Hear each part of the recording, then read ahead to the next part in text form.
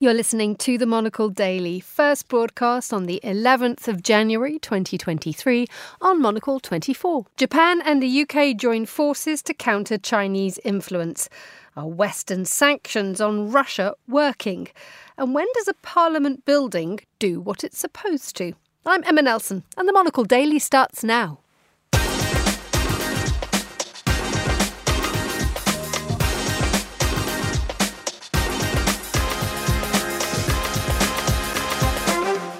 Hello and a warm welcome to the Monocle Daily. We're coming to you from Studio One here at Midori House in London. I'm Emma Nelson, and my guests today, Charles Hecker and Agathe de Maré, will discuss some of the day's biggest stories, including the confidential documents found in President Biden's old office. Plus, our Latin America correspondent will tell us about a new artist's residence in Uruguay. So stay tuned. All that and more coming up right here on the Monocle Daily.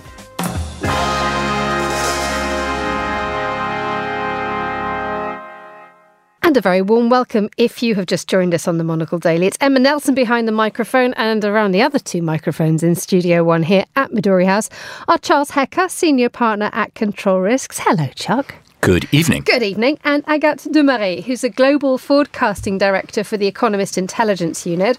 And crystal balls are your speciality. And also the author of Backfire, How Sanctions Reshaped the World Against US Interests. It's a delight to have you aboard the Good Ship Daily. Welcome, Agathe. Thank you for having me. And I must say, everyone. Good to have you with us. I must say, I think we do need to count the number of languages that collectively we all speak.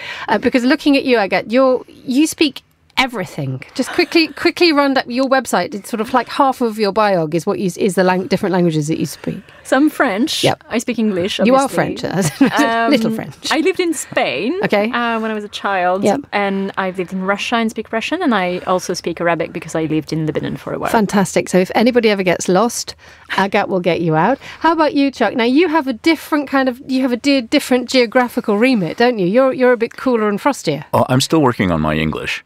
And like Agathe, I lived and worked in Russia and speak lots and lots of Russian for my sins. And then as part of a whole Eastern European jaunt through academia, I did a little bit of Romanian and a little bit of Czech and have done some French and Spanish. Wonderful. We're going to have a programme directly dedicated to the pair of you one day. In the meantime, let's deal with the here and now. We'll be talking about goodness knows what in the next half hour, mainly sanctions, because you both get very excited about that kind of thing. But first, let's talk about the United Kingdom and Japan signing an historic defence agreement today. It enables the UK and Japan to deploy forces in each other's countries.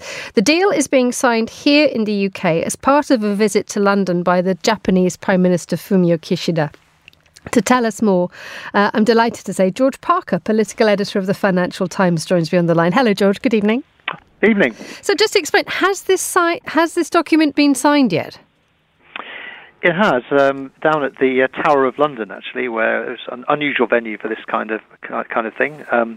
But yes, the document has been signed, and it's the first time there's been a major defence treaty between the UK and Japan since 1902, believe it or not. And from the British government's point of view, this is an important part of what Rishi Sunak views as the tilt of British foreign policy towards Asia, although of course I have to point out there's been a slight retilting of foreign policy back towards Europe following the events in Ukraine last year. Indeed, I mean the fact is that you said that this is 1902 since the UK and Japan last embarked upon such a close military relationship, so we do have to explain why we need one right now today.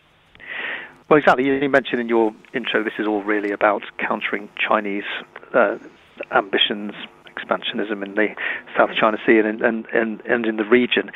And of course, your listeners will say, well, I'm sure Beijing will be quaking in its boots at the prospect of Britain and Japan signing this kind of agreement.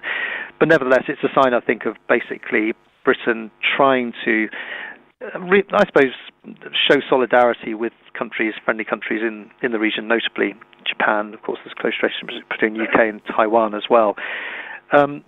Also, this comes hot on the heels of a deal signed between the UK, Japan and Italy to work together on developing the next generation of combat air fighter jets, which again is an important part of that. So Britain has been, talking about expanding its role in the Asia Pacific region. It sent an aircraft carrier there last year, but nevertheless, geography keeps drawing you back to the fact that Britain's principal concerns economically and strategically remain in Europe, of course. Absolutely. So one wonders, we've talked about the timing, but who benefits the most here from this deal?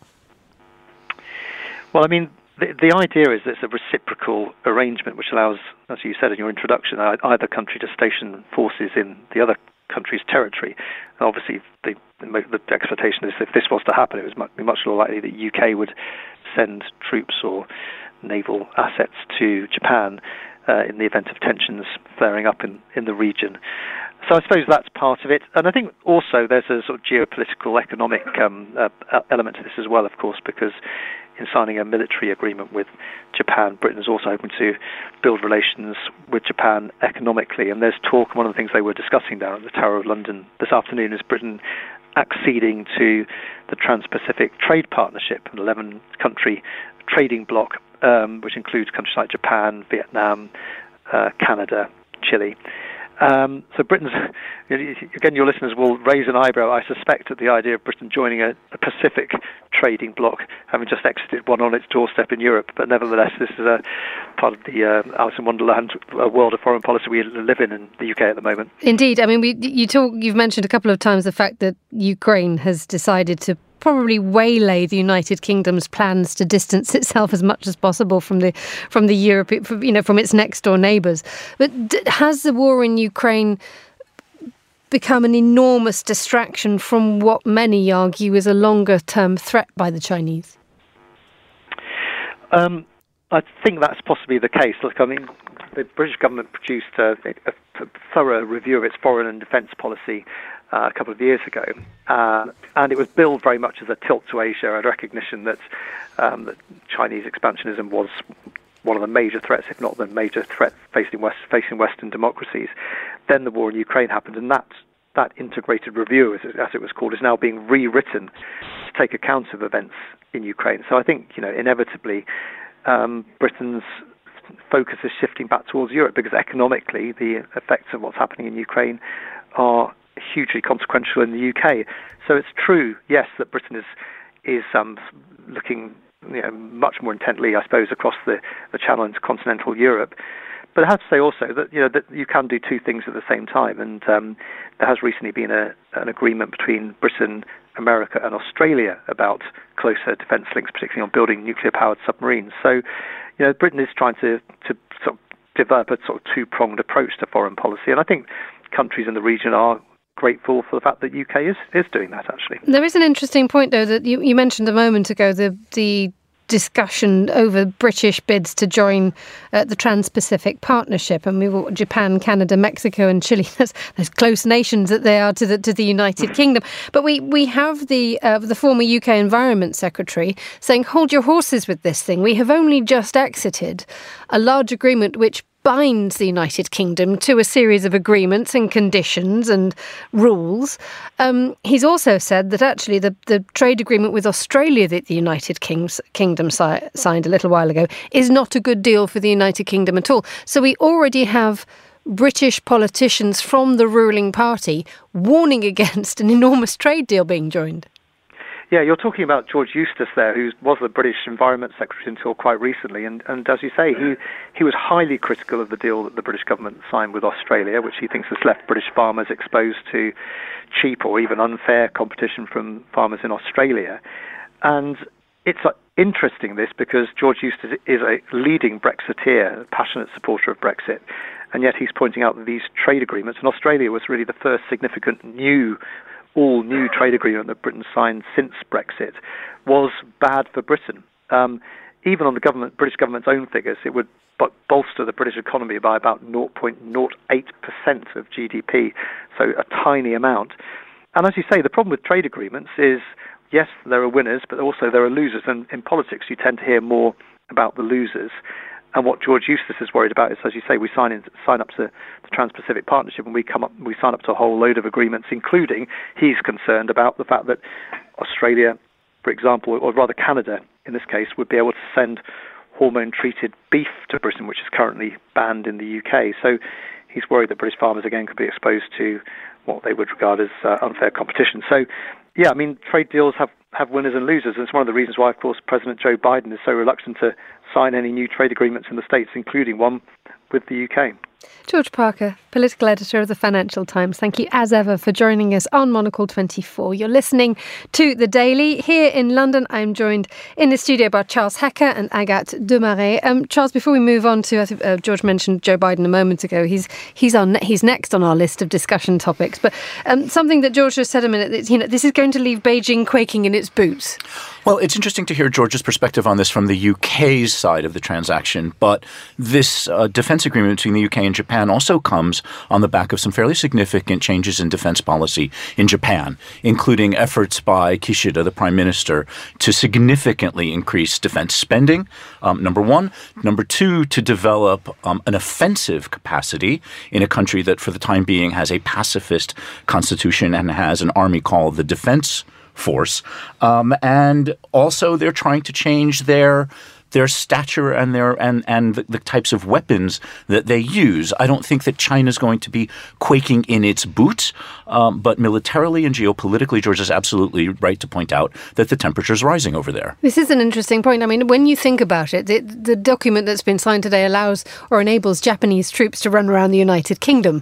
That's quite a mind-boggler, isn't it, Agathe? Well, I would say that this is mainly a symbolic step. I can't really imagine Japanese troops on UK soil, at least at the moment. But I think that what the UK is doing I'm not counting anything out nowadays.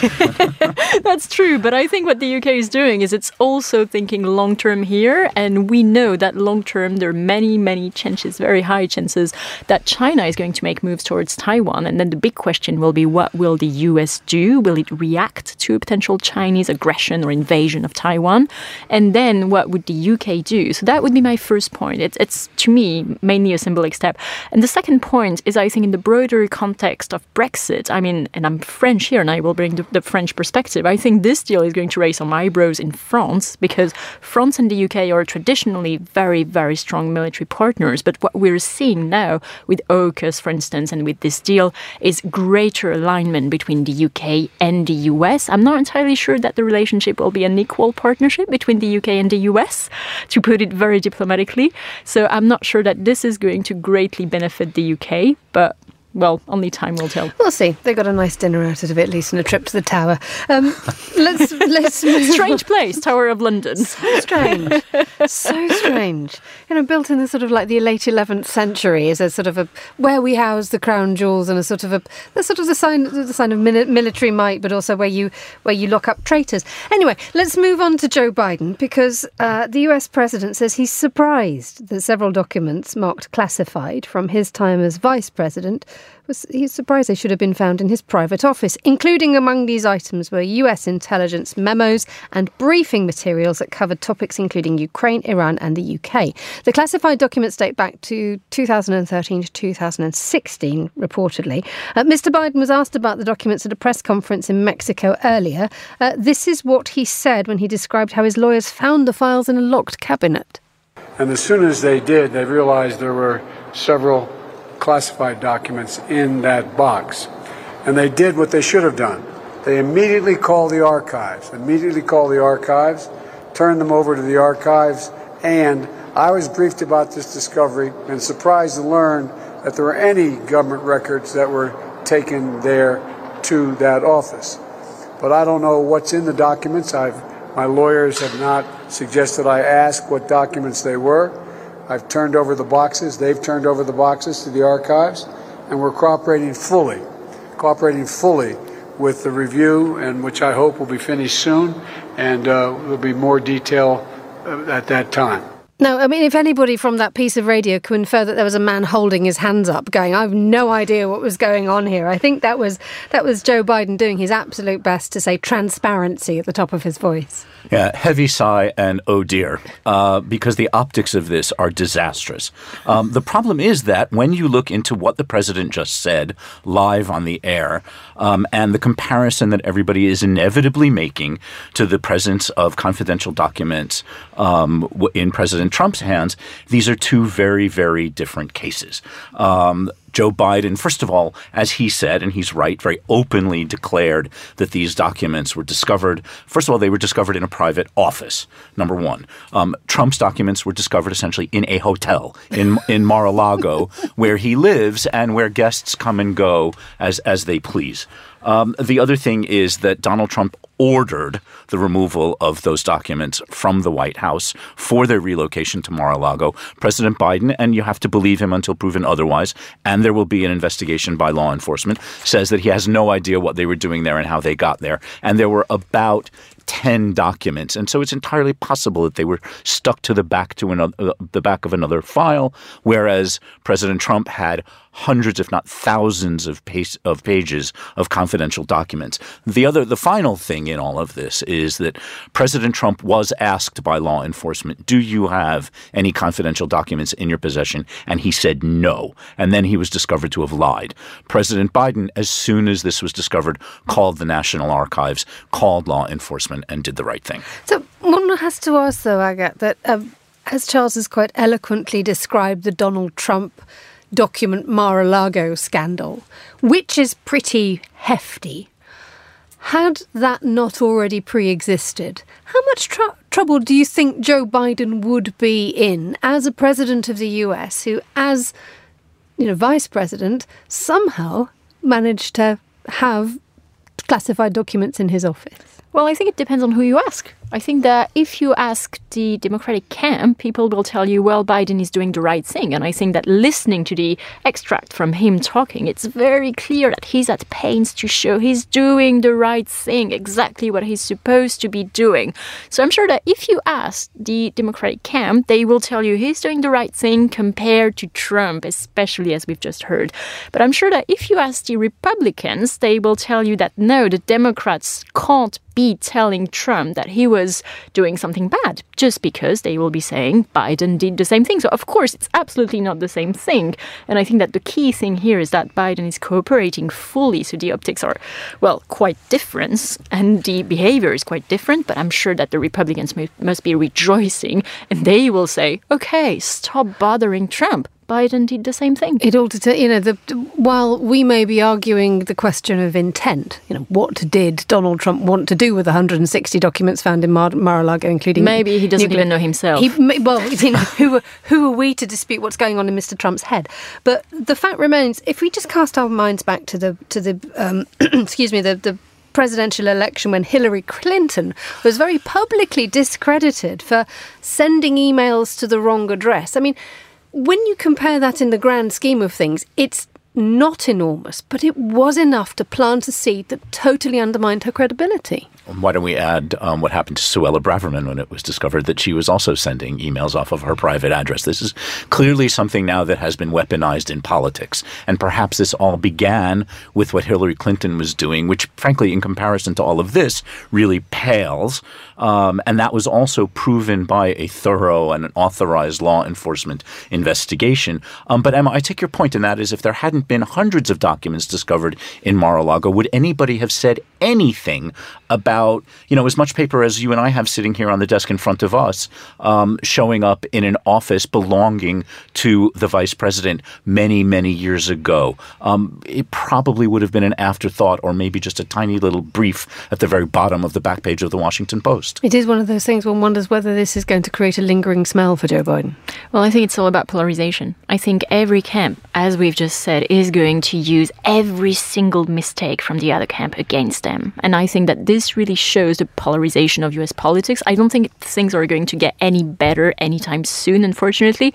I think that when we take a look at opinion polls, there's really a divide that is growing day by day between, well, the right wing and the left wing of US politics. There is very little middle ground, if there is any middle ground anymore. And I think that this is obviously a very worrying development in what is the world's largest economy. And we do have to touch briefly on this formation of this panel, a new committee to probe, in inverted commas, the weaponization of federal government. It will be led by a gentleman called Jim Jordan, quite a lively character. For those of us who are new to this idea of this panel, what exactly will it do? Who wants to pick that one up? Well, I mean, I think this fits very nicely into the narrative that Agatha described, and that is that the polarization and the weaponization of just about everything in politics. And the Republicans are out for revenge now. And that is that in their view, the Democrats spent most of the Trump presidency investigating President Trump and trying to impeach him. And now they're going to say, sorry, we're in control and we're going to do the exact same thing to you. There are two things that stand out about this, and that is what it does is it distracts the lower house of Congress from governing. There are other things to do in the United States. There's inflation. There's a war in Ukraine. There's a looming recession in the United States. And you would like to know that the legislators that you send to Washington actually pick up these issues rather than flinging mud at themselves. The other thing is that there is a tiny, and I'm going to exaggerate for dramatic effect here, there's a tiny whiff of McCarthyism about this. And I don't mean Kevin McCarthy. I mean Joe McCarthy from the 1930s and the 1940s in the United States and the House Un-American Activities Committee that was essentially investigating private individuals who were aligned against the government. And what Jim Jordan wants to do now is do the same thing with American political institutions. And that's extremely damaging to the way government works. Okay. You're listening to The Monocle Daily with me, Emma Nelson. I promised you sanctions, and you're going to get them. We return to the age-old question of sanctions used by governments everywhere as that stick with which to beat another nation without actually picking up a weapon. There seems to be a perpetual world weariness associated with them as well. They don't work. The people they intend to target are rarely affected. The most vulnerable suffer. We've heard these arguments before. So when it comes to Russia's invasion of Ukraine, the West may have tightened the screws on the Russian economy, but it hasn't stopped the fighting. Well, now the European Union will impose new sanctions on Belarus as it keeps up the pressure on Russia to end its war in Ukraine. Agat, I will come to you straight away because it just so happens you've released a book on US sanctions and how they can backfire. When you hear that the European Union is tightening its grip on Belarus, what's your immediate response? Again? I think there are already plenty of sanctions. There are already lots of sanctions on Belarus. So my first reaction is, again? Is there still anything to sanction on Belarus? Well, yes, there is. And I'm not entirely sure that's the second point, that Belarus is the real target of these sanctions. It's all about, again, sending a message to Russia, because Belarus is Russia's best friend or best enemy. You know, you never really know. They have a bit of a strange relationship. Belarus, well, in the past at least, used to say, well, no, fine, we're not aligned to Russia. We would very much like to go to the EU, but, well, this has all stopped following human rights abuses in Belarus. But I think that the real message here is that more sanctions are coming on Russia, and that the EU and the US in general are tightening the screws all around Russia with Russian allies to try to tighten the screw on Russia. Now, I mentioned at the start that sanctions don't work. It's the usual argument that's trotted out. Charles, I suspect you may want to correct that. This is a question of expectations and patience. And that is that I think that there's an expectation in the public and also perhaps in government circles that if you sanction a country on Monday, its economy collapses on Tuesday. And that's just not the way it works. It takes a fairly long time for sanctions to play out. But what we do know now, for those who have exercised a bit of patience and who are looking carefully at the Russian economy, is that sanctions are very seriously beginning to bite. And Agatha looks absolutely joyful on this topic. Yes, because these debates are really tiring. And again, I'll bring the French perspective. Half of the French population, or even maybe 2/3, would say sanctions are not working. So I so much agree with you. I'm so glad you said that. So what evidence do we have that this tired-old argument is incorrect? So a whole bunch of stuff. I mean, there are some fresh statistics about a collapse in Russian GDP, a collapse in Russian manufacturing, and the one that everybody likes to point to is what's happening to automotive manufacturing in Russia. There has been a collapse in the price of Russian oil, which is now putting enormous pressure on the Russian budget. Russia calculates its budget based on certain assumptions about the price of oil, and the price of oil is way below that assumed price now, and that's all due to sanctions. What you won't see are Russian citizens sort of, walking through the streets, in threadbare clothing and begging in bare supermarket shelves. But even that situation is becoming a little bit more difficult. I guess the challenge going forward, very briefly, is that there are always workarounds and there are always loopholes, and Russia will be looking to partners, including Belarus, to evade sanctions. And there are other countries right now that are getting a lot of goods into Russia by not applying Western sanctions. Can I just ask you what, therefore, the intention of sanctions are? If you are going to, if you're not going to see people every single day finding themselves being bitten by the actions of Vladimir Putin, what is the purpose? Both of you, I think, can pile in on this one. Sanctions are designed to do two things. They're designed to punish, and they're designed to change behavior. Agathe, over to you. I think essentially for sanctions against Russia, I think that to discuss their effectiveness, it's really important to go back to their goals, because otherwise we're essentially discussing, is a screwdriver working? Well, yes, maybe, but not for neurosurgery. So essentially, when we take a look at the objectives of sanctions against Russia, I would say there are three objectives. The first one is to send a diplomatic message of unity and resolve to Russia that the West is standing with Ukraine. I think the message was loud and clear, well received by the Kremlin. I don't think that Putin was expecting such unity and such tough sanctions from the West. He was actually betting that the sanctions disputes that we saw in the past would happen again. Second objective, making it more difficult for Russia to wage war against Ukraine. It's not about a collapse of the Russian economy. It's not about regime change. It's not about completely changing Putin's behavior from one day to another just because of sanctions. It's about making it more difficult. Less financial resources, less technological resources. And I think that sanctions are working here. And doesn't it make a country more resourceful, though? Because Russia then suddenly realised who's its pals are. Well, it's very difficult to say that, especially for the Russian economy. I think that what the Russian economy is going to need now is access to technology. And that is far, far more difficult than access to, well, staples, usual ones, that you could import, or there would be loopholes, or there would be smuggling.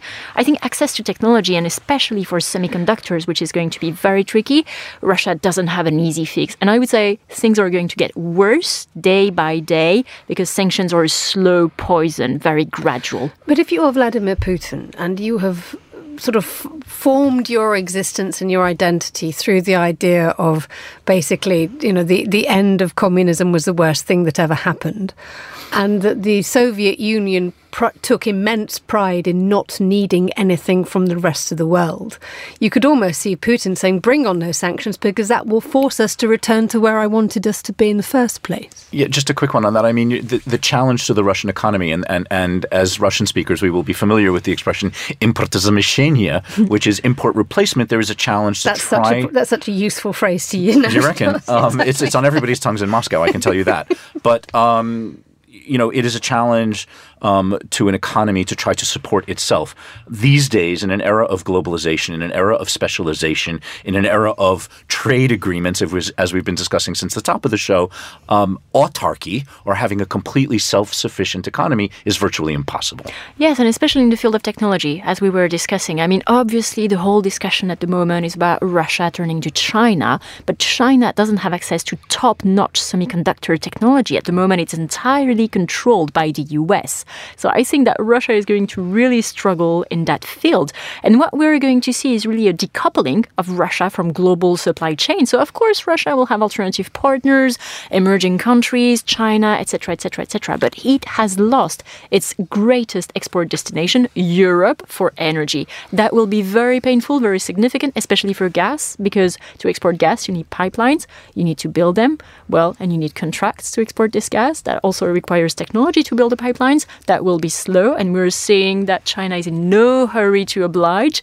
I think that China knows that it will be able to extract more concessions from a cash-strapped, increasingly desperate Russia. So I think that the situation is actually pretty bleak. Okay, we will move on now to Parliament buildings. I'm joined around the table to talk a little bit more about this by Charles Hecker, Senior Partner at Control Risks, and Agathe Demarais, who's a Global Forecasting Director for the Economist Intelligence Unit and the author of Backfire, How Sanctions Reshape the World Against US Interests. If you want to hear more about what Agathe has to say about sanctions, she's got a book about it. But let's move on to these buildings now, because since the historic Parliament building in Vienna closed down for much-needed repairs in the summer of 2017, Austria politically has suffered one crisis after another. Chancellors have come and gone, governments have collapsed. So will this change now that the seat of Austrian democracy is restored? Well, Monocle's correspondent in Vienna is Alexei Korylov, and he brings us this report. we'll be hearing first from Ortfried Friedreich from the engineering firm Axis. You can at this building see the developing of structural engineering. It was very interesting. It was looking back how people worked in ancient time. Ancient. Yes. It's taken more than 5 years and an impressive feat of engineering, as Ortfried Friedreich, managing partner of engineering firm Axis, explains. Everything was yellow there, we broke down. Wow. It was an old construction in the end of the 19th century with the materials they had at this time. The building is the same as it was before renovation, but we made 10,000 square meter more area for people, for better usage. Built in the 1880s in a lavish Greek style by Danish architect Theophil von Hansen, the building suffered heavy damage in the Second World War and some serious neglect in the decades after. So much so, the MPs even had to pass a special law to exempt their workplace from standard safety regulations so that the fire department couldn't evict them on hazard grounds. Now the Austrian parliament is in full working order again. But you can't say the same about Austrian politics. A study published in November said that only a third of Austrians trusted their political institutions, compared to over 60% in 2018. Architektur, Kunst prägt auch das gegenseitige Miteinander. Und ein unverzichtbarer Bestandteil unserer Arbeit ist die Medien, die hier vertreten sind, die uns begleiten. So last night, as journalists gathered to admire the restoration work, at some point weirdly to the accompaniment of a pianist, the speeches were all about the need to bring more transparency to the parliamentary process.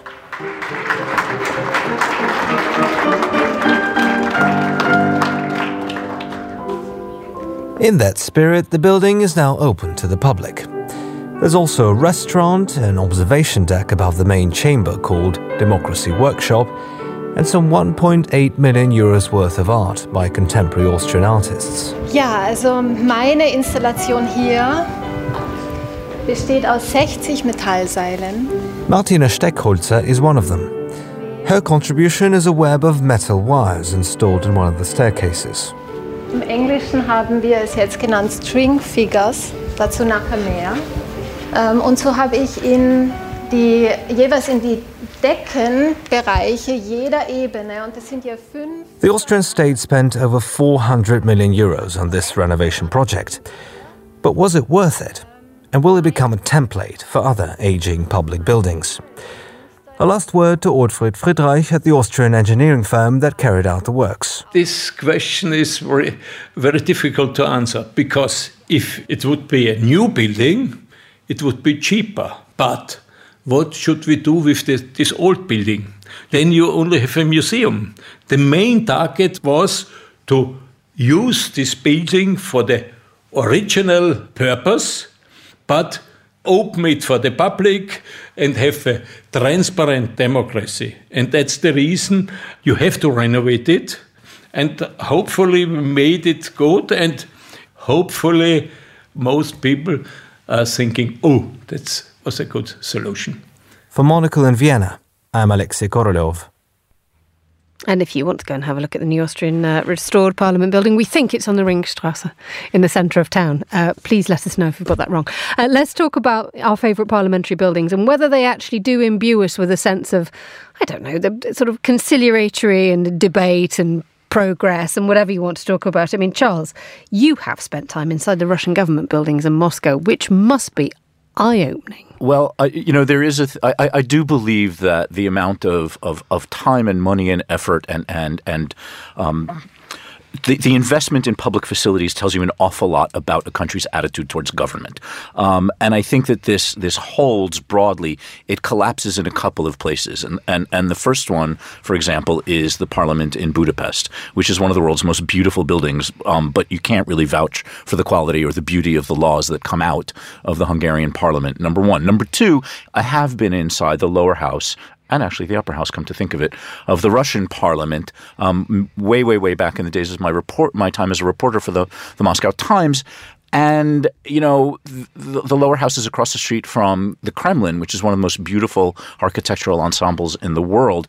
The lower house of Russian parliament is frighteningly uncharacterful. It is housed in the former Soviet Gosplan building, which was responsible for the 5-year plan of the Soviet Union, which essentially sat at the heart of the rot of the Soviet Union. And they put their parliament in that very building, and it's not a thing to look at. Thank you for that. In comparison to that, that immediately made me think of the Reichstag in Berlin, which has at its heart a commitment to transparency. Yeah, I think, and that would be a very German thing. I think essentially when we take a look at the parliaments in every country, as we've just said, they say a lot about the political culture. So say the Reichstag, transparency. I think that when we take a look at the French parliament, it's all about debate. People are sitting next to each other in close, like some Sartrean nightmare.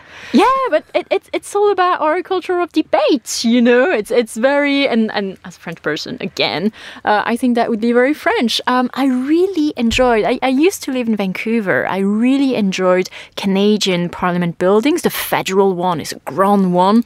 I once gave an expert witness there, testimony there, and it was all very, grand and almost pompous. You could feel the weight of the Commonwealth also. And then they have all these parliament buildings in the provinces, as they call them, and they somehow not mimic the Ottawa Parliament, but in a way, you can see some similarities. So very interesting, to take a look at these to have an idea of the political culture and the political system. It's interesting what you mentioned there that made me think, well, actually, the building has to humble you. It has to make you think that you are part of a bigger and more noble process, that you're just going through these doors. You didn't get that feeling when you were in Moscow, Charles. Well, everything, size matters in Moscow. And, right. and the lower house of parliament, the building is enormous. It's absolutely vast and it's intimidating, but not in the sort of way that gives you a sense of civic pride. And I think that's this idea of being humbled is in part because you feel pleased or happy to be a part of this. You don't quite get that in the State Duma in Russia. But actually, I think this is very Russian, this feeling of being humbled and being very small. And, I think this is the Russian mentality. The state will break you. Essentially, you are nothing. You are disposable. The state will break you if it wants to. And I think that this is very clear. Actually, I've been to the Duma too. I think that was very, very clear. You are nothing. And I think that comes out very clearly. What a happy note to end on. Agathe, you are nothing. That was Agathe Demarais, who's a Global Forecasting Director for The Economist and Intelligence Unit, and Charles Hecker. Thank you both so much for coming into Midori House today. Now, on the eastern coast of Uruguay, a sunny new residence programme for artists from across South America has been launched, and our Latin America affairs correspondent Lucinda Elliott has sent us this report as the latest artistic arrivals settle in for the 2023 season. The remote fishing village of José Ignacio in Uruguay comes alive each summer in the Southern Hemisphere. Prized for its unspoiled beaches, low-rise architecture and a set of smart hotels, the South American glitterati descend on its coast for a few sunny months each year. Originally, it was a big draw for artists. A peaceful spot, a little over 30 kilometres east of Uruguay's second city, Punta del Este. Tourism's heavy footprint in recent years, though, has dissuaded many from being able to stay, as the community competes with wealthier holidaygoers. A new residence for artists across Latin America is trying to change that. Spearheaded by Argentine collector Amalia Amoedo, the idea at first was to channel her own interests in contemporary art from the continent by supporting new projects. In 2021, she went one step further, establishing Fundación Amoedo and opening up a seaside home to both hold her extensive personal collection, but also to introduce regional artists to the world. Turning right onto the gravel path at the town's entrance overlooking the Atlantic Ocean, you come to the Casa Neptuna, or Neptune House. A bright, multicoloured structure in green, yellow and pink that almost looks like a child's sandcastle. It was designed by Edgardo Jimenez, also from Argentina. The residency will host a rotation of 2 artists here at a time for 6-week periods. Veronica Flom, the foundation director, explained the reasons behind the location choice. There is a special atmosphere in this part of the world. José Ignacio seemed like an ideal place for artists to concentrate, to focus on their practice and to connect with nature. It is quiet, but at the same time full of energy. Casa Neptuna, where our residencies take place, is surrounded by the native forest and the ocean. In 2023, we will have the 2nd edition of Fara Residency. I caught up with Bolivian artist Andrés Bedoya, who'd just returned from his residency in Uruguay and talked about his time in the village. I was in Uruguay for about 6 weeks, and in that time I was able to explore certain topics that had been brought to our attention concerning Uruguayan history and Uruguayan art history, which is very interesting. Additionally, I was able to explore some ideas that I had pending, so to speak, that I had the opportunity to finally make. Amongst these, and quite interestingly and randomly, I was able to work with a dental technician who makes dental prosthetics. And this is very interesting to me from a material point of view because it is working with particular metal alloys and very particular and fine porcelains. And so this is something I'd wanted to do for a very long time, and in a sort of unplanned way, I was able to do so in Uruguay. Besides the artwork, of course, what this residency provides is a lot of quiet time and time to reflect in a very, very beautiful part of Uruguay. As somebody who comes from a place that has no ocean, being right by the ocean was something very beautiful that I took advantage of. On the back of a trip to Art Basel Miami, I asked Andrés how he views the contemporary Latin American art scene in 2023. I think that once again we are in a very difficult situation.